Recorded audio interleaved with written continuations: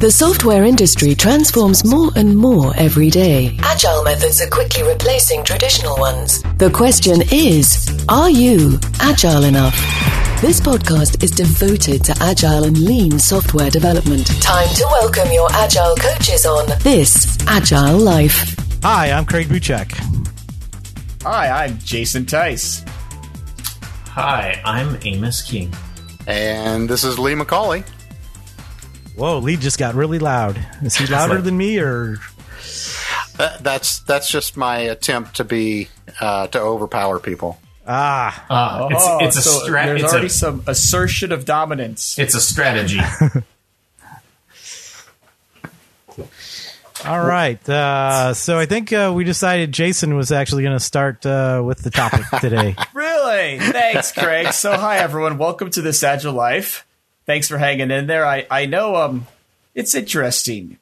I think what I want to talk about tonight is predictability and how we get there. And I'll admit that I think our podcast hasn't been very predictable lately, but recently, and I'm thankful tonight that Lee and Craig and Amos are here, because everyone, for those that don't know, it's 2019, and this year I started a new role. I'm working in product development now, and actually, my fun role is I support enablement. So I go out and I help sell product, kind of a fun job. And so recently I was talking to our dev team, and we got into an interesting conversation about metrics, because I'm out with customers talking about what we're building, talking about the roadmap. And from my background, I know a lot about metrics, and I'd love to be able to, talk about how we're doing, but then also look at our data. And, the data would kind of make sure that we're tracking. And so if I'm telling a customer that, yeah, we're going to have that ready for August, we've got some data to back that up, so we know we're tracking well. Or am I making commitments we can't meet? So what I would love to ask from you guys is, sometimes teams, they like, how does that start? Because number one, how does that ask from me sound to you guys as people who are used to being on dev teams? Well, my first question is, why do you commit to something that's close to the edge of predictability? Like you say, okay, we can do 49 points, and you're like, okay, we'll commit to 49 points. Why didn't you commit to like 25 points? Well, so to be clear, thank you for clarifying, Craig. So this isn't where we're talking about points. Okay, this is like, again, as I mentioned, my role is I'm out talking to customers who probably don't know a story point from anything. Well, but you're basing it on some sort of estimates, and that's kind of the same idea. Yeah, but again, if I'm out selling product, Greg, people want to say, we've got a roadmap, and people want to say, well, if these new features that we're building add value to our product, any buyer out there is going to want to say, well, hey, that's cool. When can I have that? And that as soon as it's released. Well, yeah. And of course, so you did say you're acting as a salesperson, and of course, a salesperson will always sell more than he can deliver. Oh, it's gonna be fun. I can sense Craig is gonna let out some aggression from honestly, bad salespeople of the past. Have you ever met a salesperson that didn't promise more than he could deliver? So to be clear. Okay, to be clear, really? Some people involved in this serial might listen to this podcast, which is why this is kind of fun. My role is actually, I'm not a salesperson. I'm doing support what we call enablement. So I'm helping salespeople sell, and understand I'm trying to help them sell the right way, where I don't want to overpromise based upon, making false commitments. However, in sales, if we can say we're tracking towards this milestone and we know we're going to be successful, we have predictability, that can help close the deal. So is this situation one where we're doing custom software for one customer, or is this a product we're going to sell to multiple customers? This is product-based. So again, I'm in the product business now. I'm just making sure. Custom. In which case, I think my answer is different. If we were working specifically for one customer, then we owe them some fairly precise estimates. If we're talking a product, then I would almost not want to promise any dates before that particular feature is pretty much done, because there's there's other overheads around a particular product release. And if we're doing a product, maybe there's marketing involved. There's things that are outside of the dev arena that I would give additional runway to that have nothing to do with development. Well, also, if you're selling to multiple customers and you promise customer A a date that he's going to have these new features, customer B comes along and pays twice as much. Guess what happens to customer A? He's completely deprioritized. There's no way you can win by making those commitments. I call that bet. Well, so again, this is where we're selling. So again, we're selling a set roadmap. We're selling the same roadmap, looking ahead to all customers. So we're not offering the pay, the pay to play model. Come on. You've got the expensive big customer. You're going to offer him more and to prioritize his things ahead so you can get the sale. Well, so I don't think Craig, that means that it makes sense. Craig, I'm going to apologize for whoever you've worked with who obviously abused you, abused you. I understand this. And trust me, so in this meeting where I was talking about this, I want to say, Craig, I think you were there because I heard that was some of the feedback that I received with my request, which was just to have some data to show predictability. So this is a specific incident that happened. You want to tell us about it? I told you. That's what I said. I said I was talking to our development team, and we're out looking at our roadmap, and we're out talking to customers, and we have data. And again, I'm saying, well, let's make sure our data – let's see if our data shows that we're tracking to the dates that we're telling people as to when these features will be available. And I'm sorry, I don't know what rock you guys have been living under, but if you look at how Salesforce, if you look at how, again, like I had the privilege to go to Cisco Live recently. I look at how Cisco is selling all these new features, what they call cognitive collaboration as part of the WebEx platform. That's a big software product. They got dates that their advertising stuff's going to be available in Q3.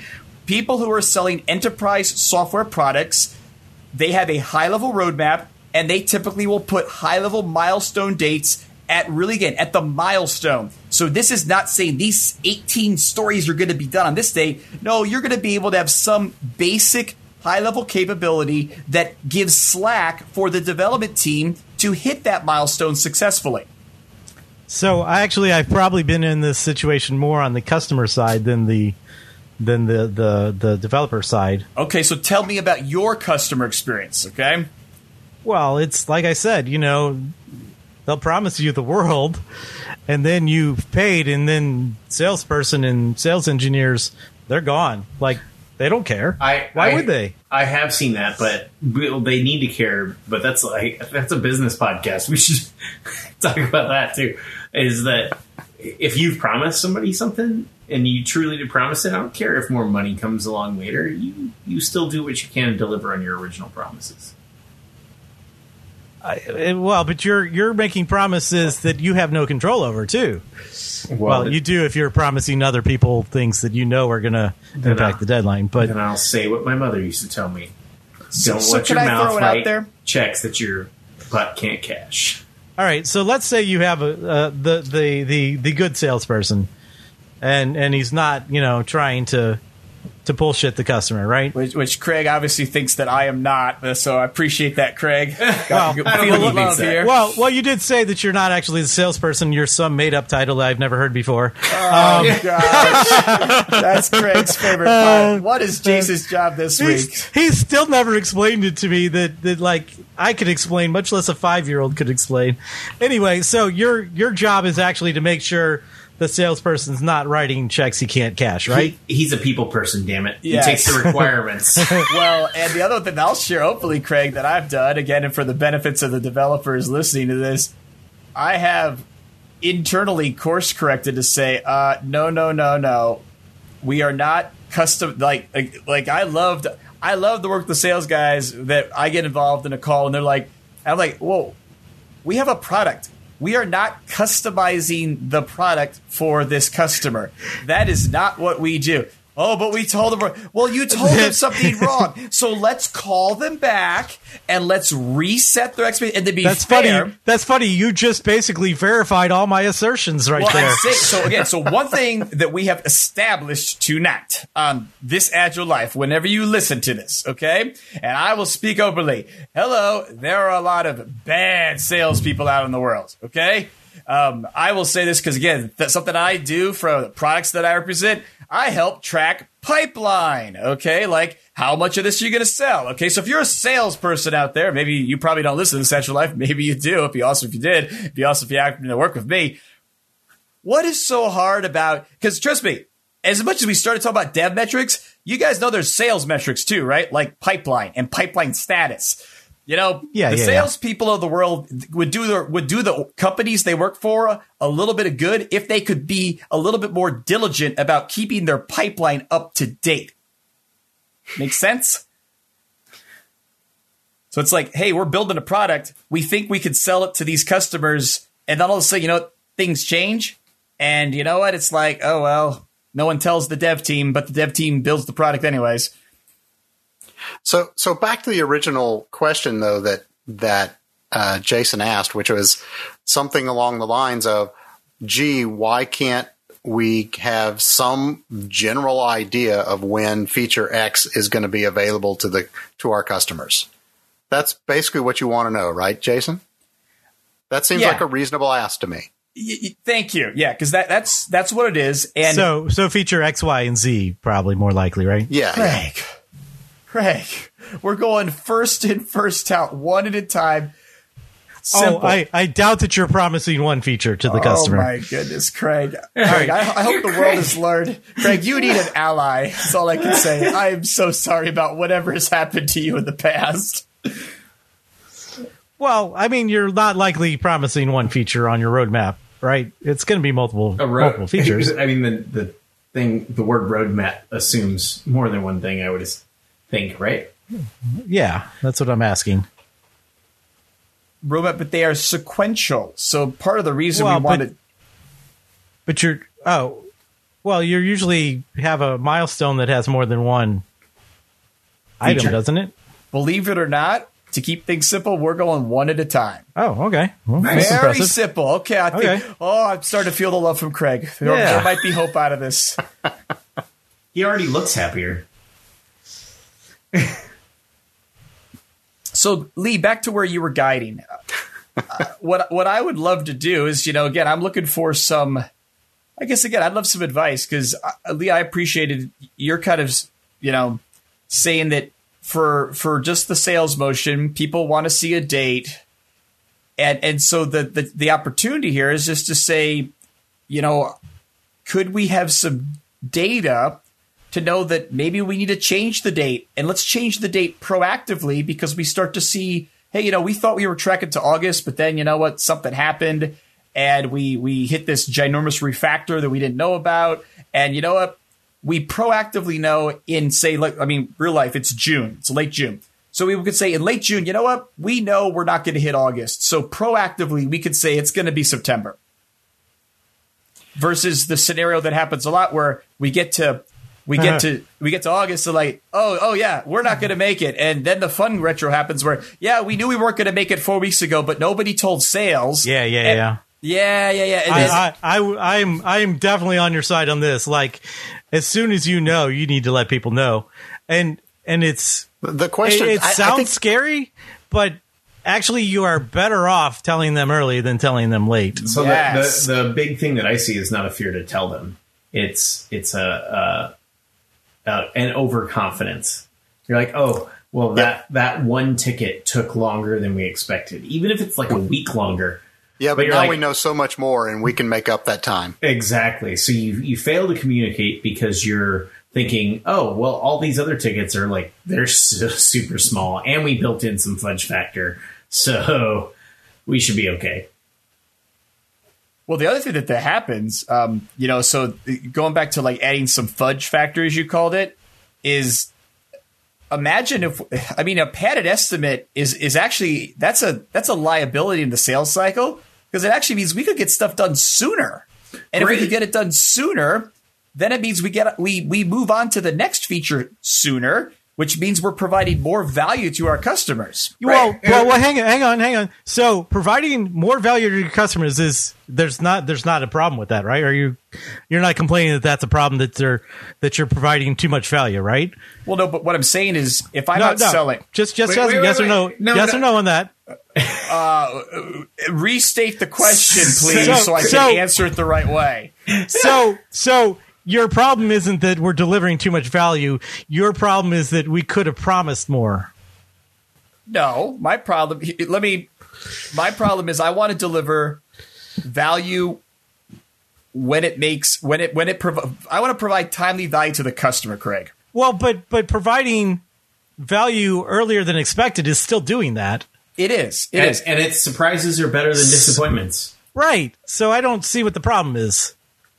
So I guess what it goes down to is suppose we have what I'm going to call a feature dependent deal, where a customer says we will buy your product when you have this feature available for us to use. Okay, you still haven't. That's still not a problem delivering early. Okay, go ahead. So understand that if I can deliver that feature sooner rather than later, I can achieve that value sooner and then potentially start building the next thing. Well, so if I look at my P&L for the year and how my total sales, if I can get that feature done sooner and make it available to customers sooner, I potentially increase my sales for the year. Hang on. Wait. But you haven't. You have made it available earlier. And yeah, that's what I'm saying. If you promise it 6 months from now, are they never going to buy it until 6 months from now? Or if you deliver it 3 months from now, can you go to them and say, hey, it was great. We got in there. It went smooth. Things were great. And we delivered this 3 months early. So here's the deal. You might get to a scenario where the customer would love to buy it, but they can't. Maybe they had it because they budgeted for the next quarter. So hence that's what I'm saying is if you're taking what I'm going to say, you're not really focusing on precise estimates, and that's a whole fun conversation right there. What the heck? We can probably get it done in 3 months. We're not even going to really think about how to break it down. We'll just try 3 months. We'll probably get it done. All right. Now, my comment is, then fine. Put 3 months on the roadmap, and then we'll start selling to that. And again, that does impact budgets for your buyers. Mm-hmm. Hence, the other strategy that I'd say is, well, what if we put a little more discipline around breaking it down? And we find out, we know we're going to get done in 3 months, but there's a chance we could maybe get it done in less time. So then we can have a conversation about, what do we want the milestone date to be? Because maybe that helps our buyers. There's always a chance. I mean, think about the stuff we do when we look at Monte Carlo, right? That's pretty data driven. But sure, I've got a 50% chance that I can get this done in 3 weeks, or I've got an 85% chance that I can get it done in 6 weeks. Are you going to promise the 3 weeks? No, I'm gonna. That again, Lee, you're describing. But I got a 50% chance. No, I think that's betting against the odds, in my opinion. But again, that's betting exactly with the odds, actually. Well, thank you, Craig. That is a correct statement. But this comes back down to, as a salesperson, where do you want to? How much? Okay, so here's the 3 scenarios. One is we can estimate perfectly. That's never going to happen, so let's throw that one out. Okay. All right, let's throw that out for now. Maybe you have some magic dust that you're going to give us soon, and I'm sorry for everyone for delaying that for us. So the other option is that we're going to overestimate how long it's going to take, or we're going to underestimate how long it's going to take, right? One of those 3 is going to happen. So given that information, and that the exact estimation probably isn't going to happen, what should we do? Should we overpromise or should we underpromise? Well, I think there's there's a fourth option there, or maybe it's to use a phrase we used as we kicked it off. Time travel is the fourth option. Because add more pregnant women to have that baby. Yeah, I gotta call a crazy man with a box. I'll be right back. So Lee brought up a Monte Carlo before. So Lee, can you tell us about a Monte Carlo? Okay, so Monte Carlo is really just a simulation mechanism where you look at the past performance of a team, preferably in the order of several weeks, a few months at most, and you look at how many stories that got done, you assume that the stories are approximately equal in size because your teams have been breaking them down into their smallest possible units of work. And so they're fairly consistent with those sizes. And then I will run simulations based on my past performance, say 1,000 of them, and roll out. I've got this next feature, and we think it's going to break down into 10 stories, let's say. Then I'll run a simulation and figure out, based on our past performance, we could get 10 stories done in 2 weeks or 3 weeks or whatever, 85% of the time. And so that's really what it is you're just throwing out random versions of that are within the probability curve of your past performance, and then providing a probability of when this feature is going to be complete. So confidence levels, which are nice to have. Okay, so Craig, you're on the fence. You're throwing the fireballs tonight. So any issues with what Lee said thus far? Nope. No, I love Monte Carlo actually for that. Love Monte Carlo. So I'll go. So to anyone, or specifically Lee, what can be done? What are the team practices that can be done to improve to increase that confidence interval of a Monte Carlo? What makes a good Monte Carlo versus a less precise Monte Carlo? Break stories down to one and only one acceptance criteria. Okay. Well, but if you're talking about the sales cycle, which is in, quarters, he was talking about, you could very easily have a customer that you're talking about 6 months out. You're not going to have that level of granularity at all. Probably not. But you're saying sometimes the one thing that did come up talking to the team is we did talk about story size, and this idea of if we could have smaller stories, that does start to increase. And I see Lee shaking his head on the video here. That helps it increases the accuracy of the Monte Carlo, because without that, it's, again, we can go all deep on the statistics. It's whatever, but so thoughts on that? And Amos, you went right to put it in mathematical terms, your error rate goes up because the error rate on each individual data point is higher if you have variable size stories. Yes. Yeah, and in fact, if we're talking about a timeline of weeks or maybe up to 1 or 2 months, I don't disagree with that at all. I think you can, after having a lot of data, which, that's assuming that you've got the same team you've had for, the past several months, which rarely is the case, actually. And you're building things that are roughly similar to what you've been building before. Yeah, you can get very high confidence levels in, 2 to 6 to maybe even 8 weeks intervals.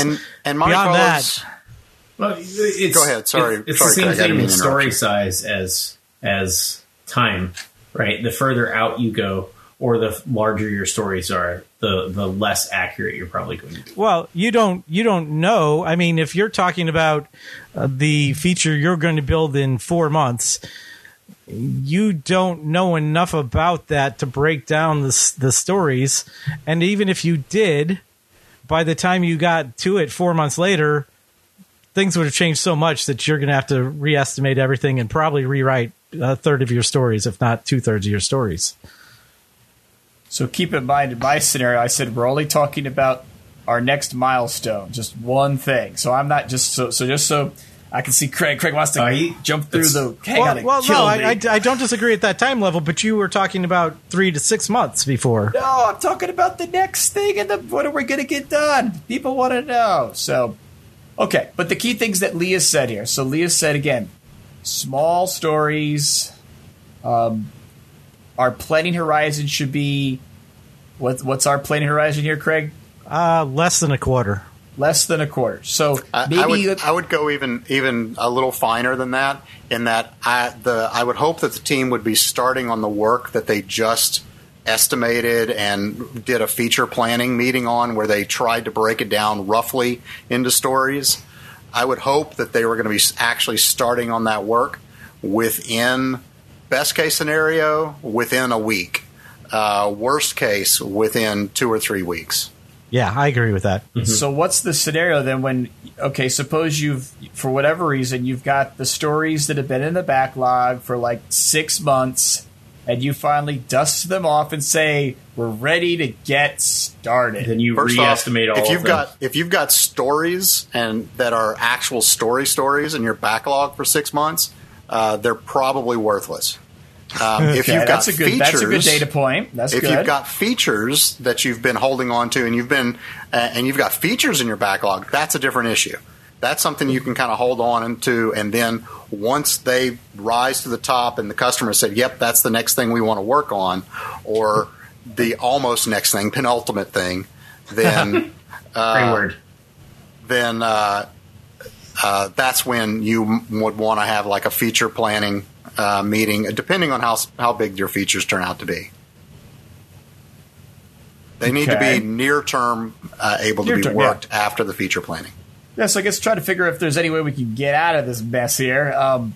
So let me ask you, because again, what I'm looking for is I want to make sure we're selling things that we can deliver on to our customers. So hence this idea, as Lee brought up, of doing this Monte Carlo, where we have some level of some level of confidence in it. So we've got good stories going into it. Again, understand my desire for that is to say, you know what? We're aligned for success by not only what we think and what we feel day to day is working as a team, but we've also got some data that shows it. And we could then also see proactively if things start to slip and we need to start to change expectations. And I think that's something I would really love to delve more into, because I agree with Craig that teams tend to have this reaction of, or maybe it was Amos, I'm sorry, that they tend to have this reaction of, oh, this one little thing stood in our way and we didn't expect it to be there, and it racked us up by 4 or 5 days, but we can make up that time. Depending on how far out the window is, if it's another month out, people for some reason don't think that's gonna. They think they can fix it. Well, not only that, it's more likely to happen, again. Those things again, yeah. Yep. It's not less likely to happen again, it's more likely to happen again. Yep. Yeah, the further things out, too, I've noticed, and this is purely anecdotal, but is that the further something is out that you're estimating, the smaller you actually make the estimate on it in the first place.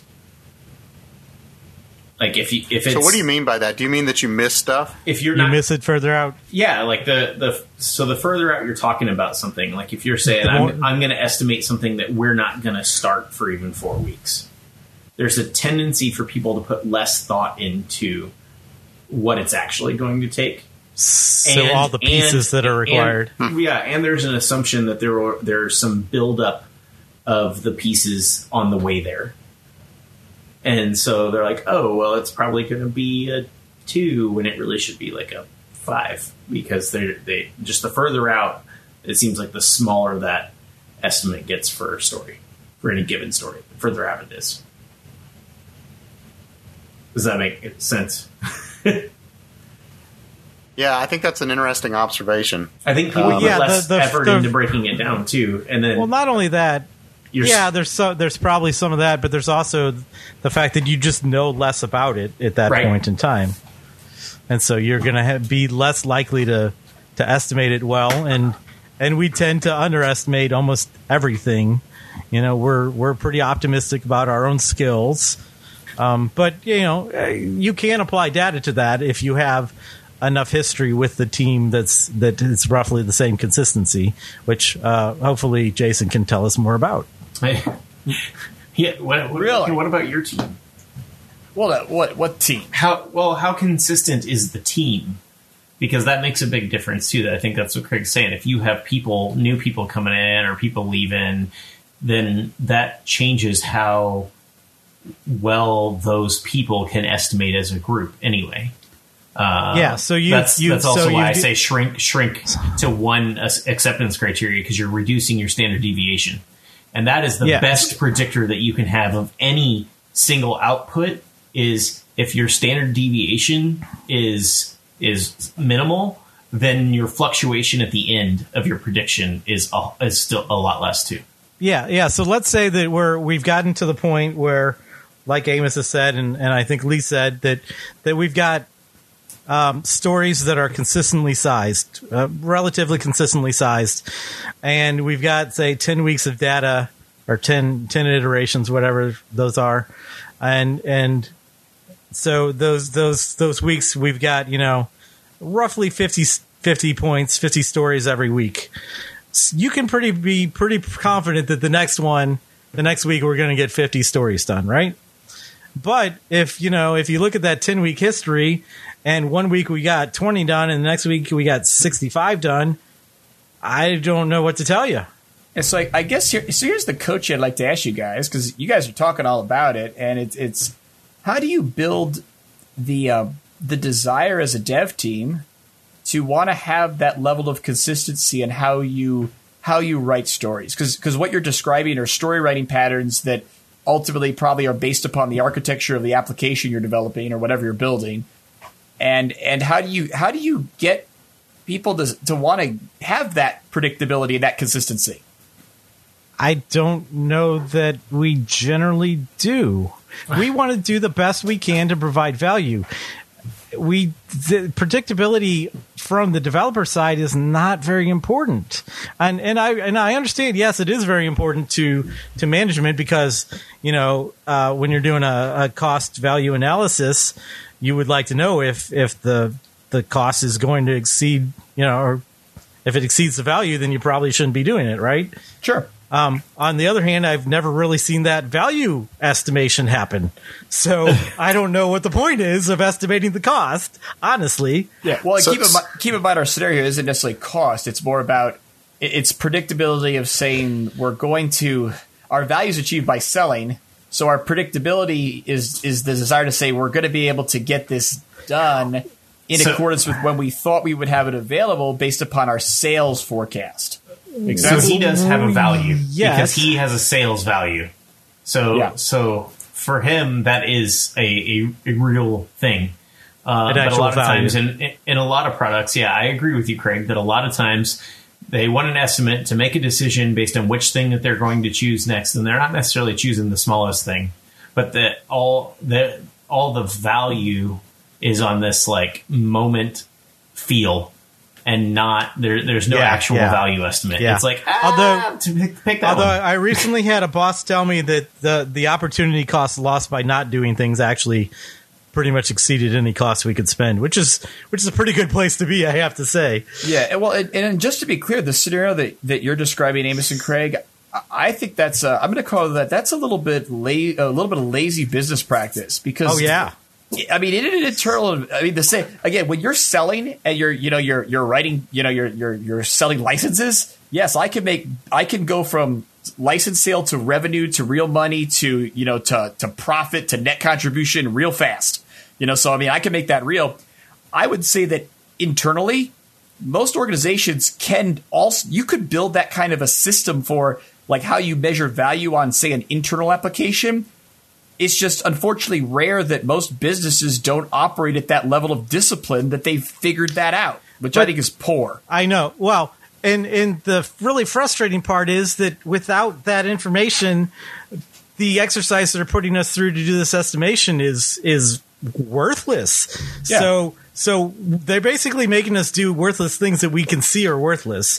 And that's really demoralizing and pretty just mean, really. Yeah. So understand, again, for the people who might, ever listen to this who I work with, it's like I appreciate that my colleagues here have validated that, again, in the sales scenario, we can actually measure the impact to business value of saying, we want to make sure we stay on track with dates because our customers may set expectations and budgets to buy product, and we need to be upfront with our dates, and also and those can turn into direct value. If I have a choice between two different customers and two different amounts of money and two different features, then I can do estimate, price divided by estimate, and figure out what the value of each individual story is. Okay, so let's move on from the value discussion here, though. I think we pretty much. Well, I think know how we're fairly in agreement in this scenario. Actually, we're fairly all agreeing. How do you get developers to care? And one of the things I do is I make it a game.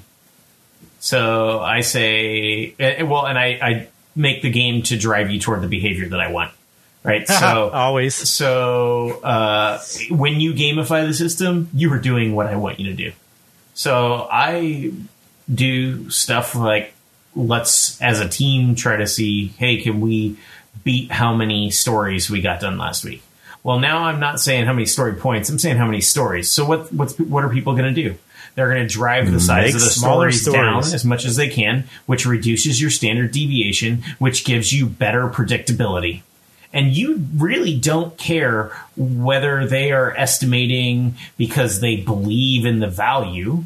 You care about the outcome of their estimations. And so if you change their behavior to get to the outcome that you want, you don't necessarily care about their motivation as long as it's not negative. So I will add to that for me, I haven't really had to gamify it. It's just the fact that the more stories that people get done, there is a visceral qualia to completing and moving that story across the board. And so that's an intrinsic value for a lot of people.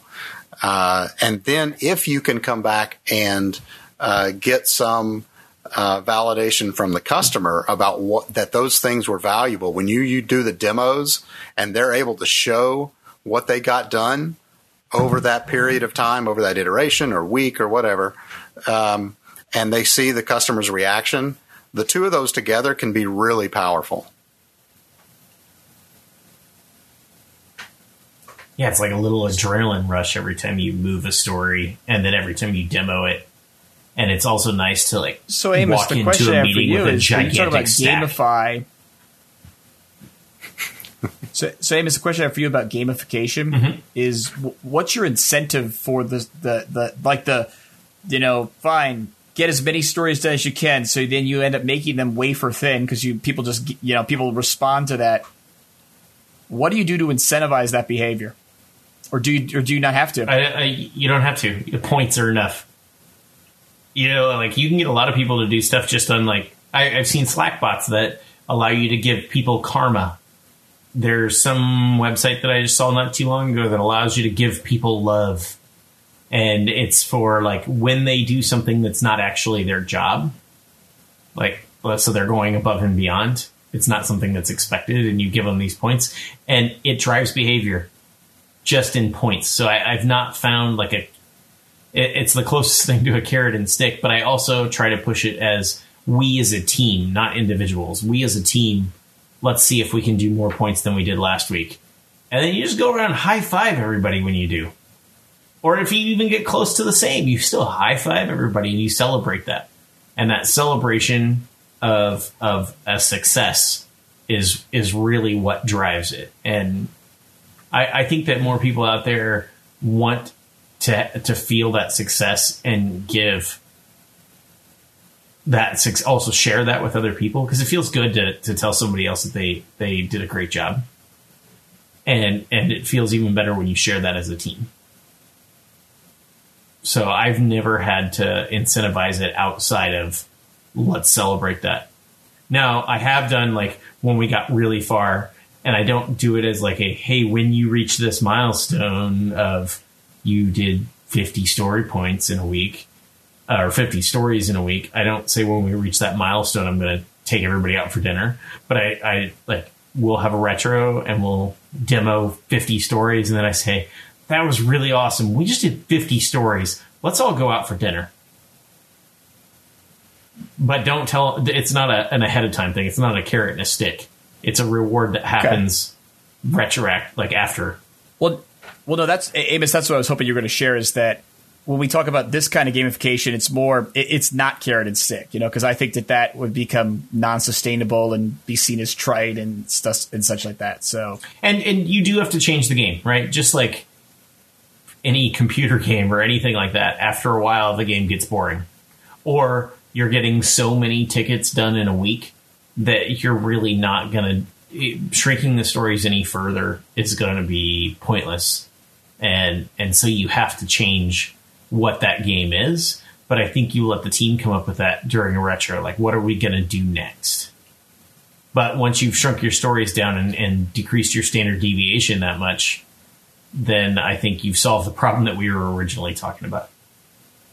Yeah. So, all right, I want to get back to the original question. I feel like I've been bait and switched here because Jason was talking about, these multi-quarter predictability, and here we are talking about, shorter, 2 to 4 week iteration predictability, which I don't disagree that we can get pretty good at. But I'm not convinced that we can apply many of those principles to get that predictability at this longer terms. And honestly, it's hard to get to the predictability in those 1 to 2 week iterations. That's a high performing team as far as I'm concerned, if they can get that far. Amos is shaking his head yes, by the way. Oh, sorry, I forgot we were in a podcast. And nobody can see me. I think my wife can hear my head rattle, though. Really? Well, the thing that I want to establish, Craig, is, again, the scenario that I brought up, and maybe was my way I described it was not was not a long-term road mapping scenario. I know you mentioned you want to talk about Scaled Agile. Scaled Agile talks about long-term roadmaps, so maybe we pivot to that. But we're running low on time on that. Well, so one thing I did want to offer. So I have some notes here. So I have 6 pieces of advice that I jotted down from the conversation here. So does anyone else want to throw it out there before I roll down the 6 pieces of advice that I have? No, can you do them in reverse order, like on the Tonight Show or something? Top 10. Well, it's 6. I mean, we could keep going. Maybe we get to 10, but I got 6 as it is now. I think we'll be okay. So anyone else? Craig, you want to get anything off your chest? Anything else? Let me have it. No, I was just hoping that you could help us with the longer term that a lot of, middle upper management is usually more interested in. Okay. Well, to be clear, number one, that wasn't the specific scenario that I described recently. I think that overall, that's actually in I have something in my list of advice that has to do with that. Okay, that's good.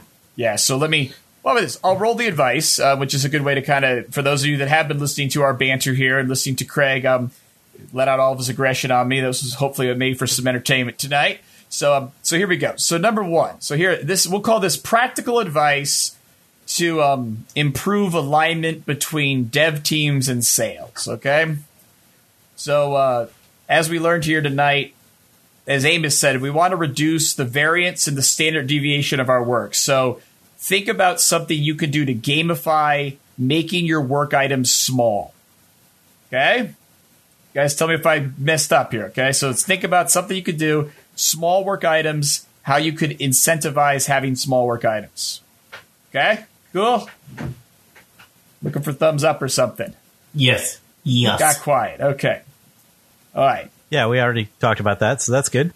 And the reason why I do that, number reason is then if we are going to use a Monte Carlo, like Lee suggested, and is a great way to use data to confirm that if you're tracking to a date, a near-term date, you're on track. So obviously that Monte Carlo will become more accurate or more precise with smaller work items. So that's the motivation. That's number 2. Smaller work items, better Monte Carlo. So 2 of them are smaller work items. Well, but that's the reason. Okay. Wow. So you're just here to destroy my list. Come on. Jeez. No. All right, number 3. I'm just saying, like, 2 of these come down to smaller work items. That should say something about it. I think they all come down to smaller work items. Okay. It's worth mentioning. Yes, it's worth mentioning. So that's really interesting, actually. If there's one underlying thing, huh? Yeah. So number 3. Cool. The only roadmap items that we should be putting dates on and talking to customers about are near-term items. Hence, I am not advocating, nor do I want to talk about what is the team working on 6 months from now. I want to talk about what is the team working on right now and what is the date that feature is going to be finished so we can mention that to our customers to influence business. All right. I had a hard time finding my mute button, but I did now. And woohoo! Okay. And again, what did I just say? I said small roadmap. So not a roadmap for the next 5 years. I want a roadmap for like the next maybe 3 months. Okay. Small. I think that's pushing it, but okay. But smaller is better. I would say at a max 3 months. At a max the next quarter. And I understand that a lot of companies make decisions based on quarters. And then if quarter is 3 months, by the way. Right, that's what I'm saying. Yeah. And I'm agreeing with you that I understand, but I think that's a max. Since companies make decisions on quarters, I understand that we need to work that way if we are in the business of selling software to businesses. Okay. I agree. Wait till we get to the SAFE episode, because SAFE, we could have a 2-year roadmap. It's awesome. All right, number four. The goal of having this Monte Carlo and all these small items is to have more proactive communication. So we realize that we are slipping below the line in our burn rate or our forecast rate, and we have a proactive conversation with everybody, the team, sales, customers. That's the whole purpose of this. And that's all to sustain and build trust. So people want to buy our products. Craig, yes, you're looking down. Yes. It's all good. These are really good. Okay. I'm making sure I'm going to get out of this. If Craig's quiet, then that's an agreement. All right. Yeah. Number five, reasons why you might want to work with your salespeople. I appreciate the feedback that you all were able to provide that sales is real business value, and it's probably some of the business value that's easiest to measure, because I can go from license sale, to revenue, to gross profit. So that's why this is important, because that's real business value. Sounds good.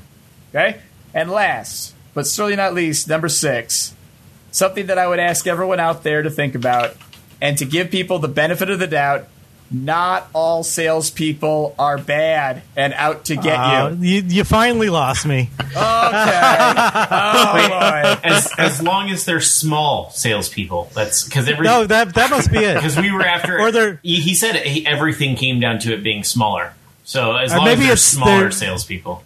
Maybe it's not the person that's small. Maybe it's the sales that are small. I'm not sure. Well, if the sales are small, you might not be a salesperson for too long based upon where you work. So, but Craig, I'll go back to Craig. I want to thank you for being yourself tonight, because Craig, you did let me have it when we got this all started, which I appreciate, because that was true. That was real. And Amos, you got in there a little bit too, but Craig owned it tonight, and I appreciate your openness, because again, there are a lot of. We like to make used car jokes. There are a lot of slimy, wheeling and dealing salespeople out there. And I think some of the reason that doesn't happen is because you guys we're describing here, if teams are high functioning and high performing and they do the kind of things we talked about tonight, you can work with your salespeople as a partner, build trust, have a good relationship, and then that eliminates all this kind of hocus pocus stuff that Craig's all fired up about. Oh, definitely. If salespeople work more with the developers, and I mean, one of my biggest gripes, even in agile shops. Well, likewise, developers work with the salespeople too. Because keep in mind, what got this all started is I had a question about maybe could we change how we're doing some of our breakdown of work so we could have a higher confidence interval on our forecast. So.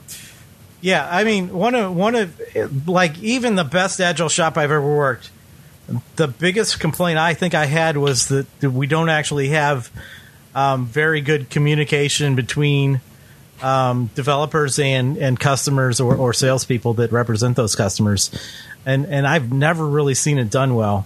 But if we could use data to help that relationship even more, that'd be great. Well, I appreciate that, because again, that's what I'm trying to do, and I'll openly admit to everyone out there, no one in the world is perfect. I'm not perfect, so I appreciate the feedback tonight from you all, since you guys are developers, and hence I can take this to figure out how do we get better metrics. Amos, I love the gamification stuff. We figure out how to have some fun with that. And overall, then we can say that we want to have accuracy and really honesty with this is what we're tracking. And if we start to slip, you know what? We can go into the forecast. We go into the backlog. Look at what happened. You know, what did we miss? And we can be open and honest about it, really, to kind of hopefully grow the business. So this week's hottest picks. All right, my pick this week is talk by a friend of mine, Noel Rappin, and the talk is called, I estimate this talk will be 20 minutes long, give or take 10 minutes. So pretty good talk about estimation. But my favorite part is he actually went over 30 minutes. So he actually estimated that a little poorly, which is funny because he was trying to show that we can accurately estimate things. It's still a good talk, though. And then the other one is I'll have to find a good link for this. I ran across something called concolic unit testing. And concolic here means concrete plus symbolic. And the idea here is that they instrument your code, run it during the test, and see which paths have been exercised. And then they look at all the places where a path can be chosen in the code, and they work their way back to see how values can make that selection for that different path. And so by doing all this analysis, the symbolic analysis, and changing variables to concrete values, they're actually able to get like true 100% code coverage. And so that's a really interesting, intriguing idea. I haven't looked too far into it, but it seems a lot like mutation testing, but probably a little bit more thorough. I don't know about the pros and cons versus speed of execution, but they're both going to be pretty slow because there's a lot of work to do to figure all that stuff out. It sounds awesome. That's my picks. Lee, you're up next. I hate the name, though. I got to say that. I know. It makes me think of a better name out baby. Okay, so we talked a lot about the Monte Carlo method of estimating, which kind of also goes along a little bit with the no estimates push. So my first pick is actually an article called No Estimates Project Planning Using Monte Carlo Simulation. Specifically for those of you out there that really love the math of it, this reads more like an academic paper. And kind of gets into the math of it. So I thought it was kind of fun. And you'll understand it really well. I usually use a Excel spreadsheet, to do mine. But if you're not into creating, weird spreadsheets that can do simulations, you can also go to Actionable Agile. And that's a website that can hook up to, things like Jira, and they will do Monte Carlo's simulations as well. So I think those are both really good places if you're interested more in Monte Carlo. Amos? I thank you. I'm going to go over the prescribed number just so I can make a jab at Tice from years ago. Can you believe we've been doing this 7 years?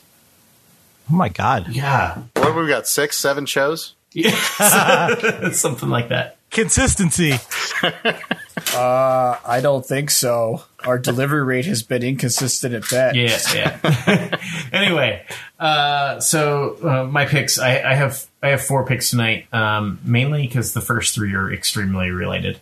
So I was at Ford on Monday in Dearborn, Michigan, meeting with Fadi Corey, who we interviewed on, I believe, episode 123, about personas. And Fadi's been working at Ford for a long time, and he's got a really awesome group of agile coaches and player coaches, and the transformation stuff that they're doing over at Ford, I just think is really cool. So I kind of wanted to give them a little bit of shout outs, and I thought the picks were in line for that. While I was there, I got to speak with Tom Churchwell, who does the Agile and Beyond conference. He's one of the organizers of Agile and Beyond, which is over this year. But I got from him that it should be around May 19th to 21st in 2020. So the conference sounds amazing, but the big thing that I love about it is they are a nonprofit and they put the money that they make back into the community. And one of the ways that they do that is I met another developer there named Bob Allen, who every second Tuesday has basically like the global day of code retreat. He does a code retreat called Code Craftsman Saturdays every second Saturday, where he volunteers his time and does code dojos and deep dives in code and code retreats. And that's partially funded by Agile and Beyond. So I just thought that was really amazing. And I will make sure that there's links to at least their email addresses. And if I can find websites for it, I will. And then my last pick is a book that I just finished reading called Give and Take by Adam Grant. It's a fantastic book about givers, takers, and matchers, and where they lie, and how you in like structure of the top and the bottom of corporate ladders, and how you can become more of a giver and give in the right ways if you are a giver, that help you succeed in life too, and how to make the people on your team givers instead of takers or matchers. So it's a great book. Everybody should read it twice. Tice. Well, so the first free advice for the night is, if you have agreements, you should write them down, because I don't know. We never documented the number of picks you can have. We've spoken words. So I have 3. Is that okay, Amos? It's an unspoken social contract. Yeah. We tried to hit. I think it was a verbal agreement, which in the court of law, Mr. Law degree, is defensible in court. This is not a law podcast. Wait, who has a law degree? This is an Agile podcast. Tice has a law degree. We talk about Jason Tice Esquire? Oh, jeez, let's not go there. Okay. I did not know. All right, fine. I got 3 That explains picks. a lot, though, doesn't it? I got 3. Yes, it does. Okay. I got 3 picks. The first one's every time somebody says Esquire, all I can never mind. Oh gosh! All I can think of is Bill and Ted. Bill S. Preston Esquire. I've been doing some drawing lately. Have any of you guys been doing some drawing? No, I have a story about that. So real quick story. So I was at a talk, and they who drew when they were 6, and everyone raises their hand, and then he's like, who draws today? And most of the hands went down, and he said, what's the difference? I said, I never got better.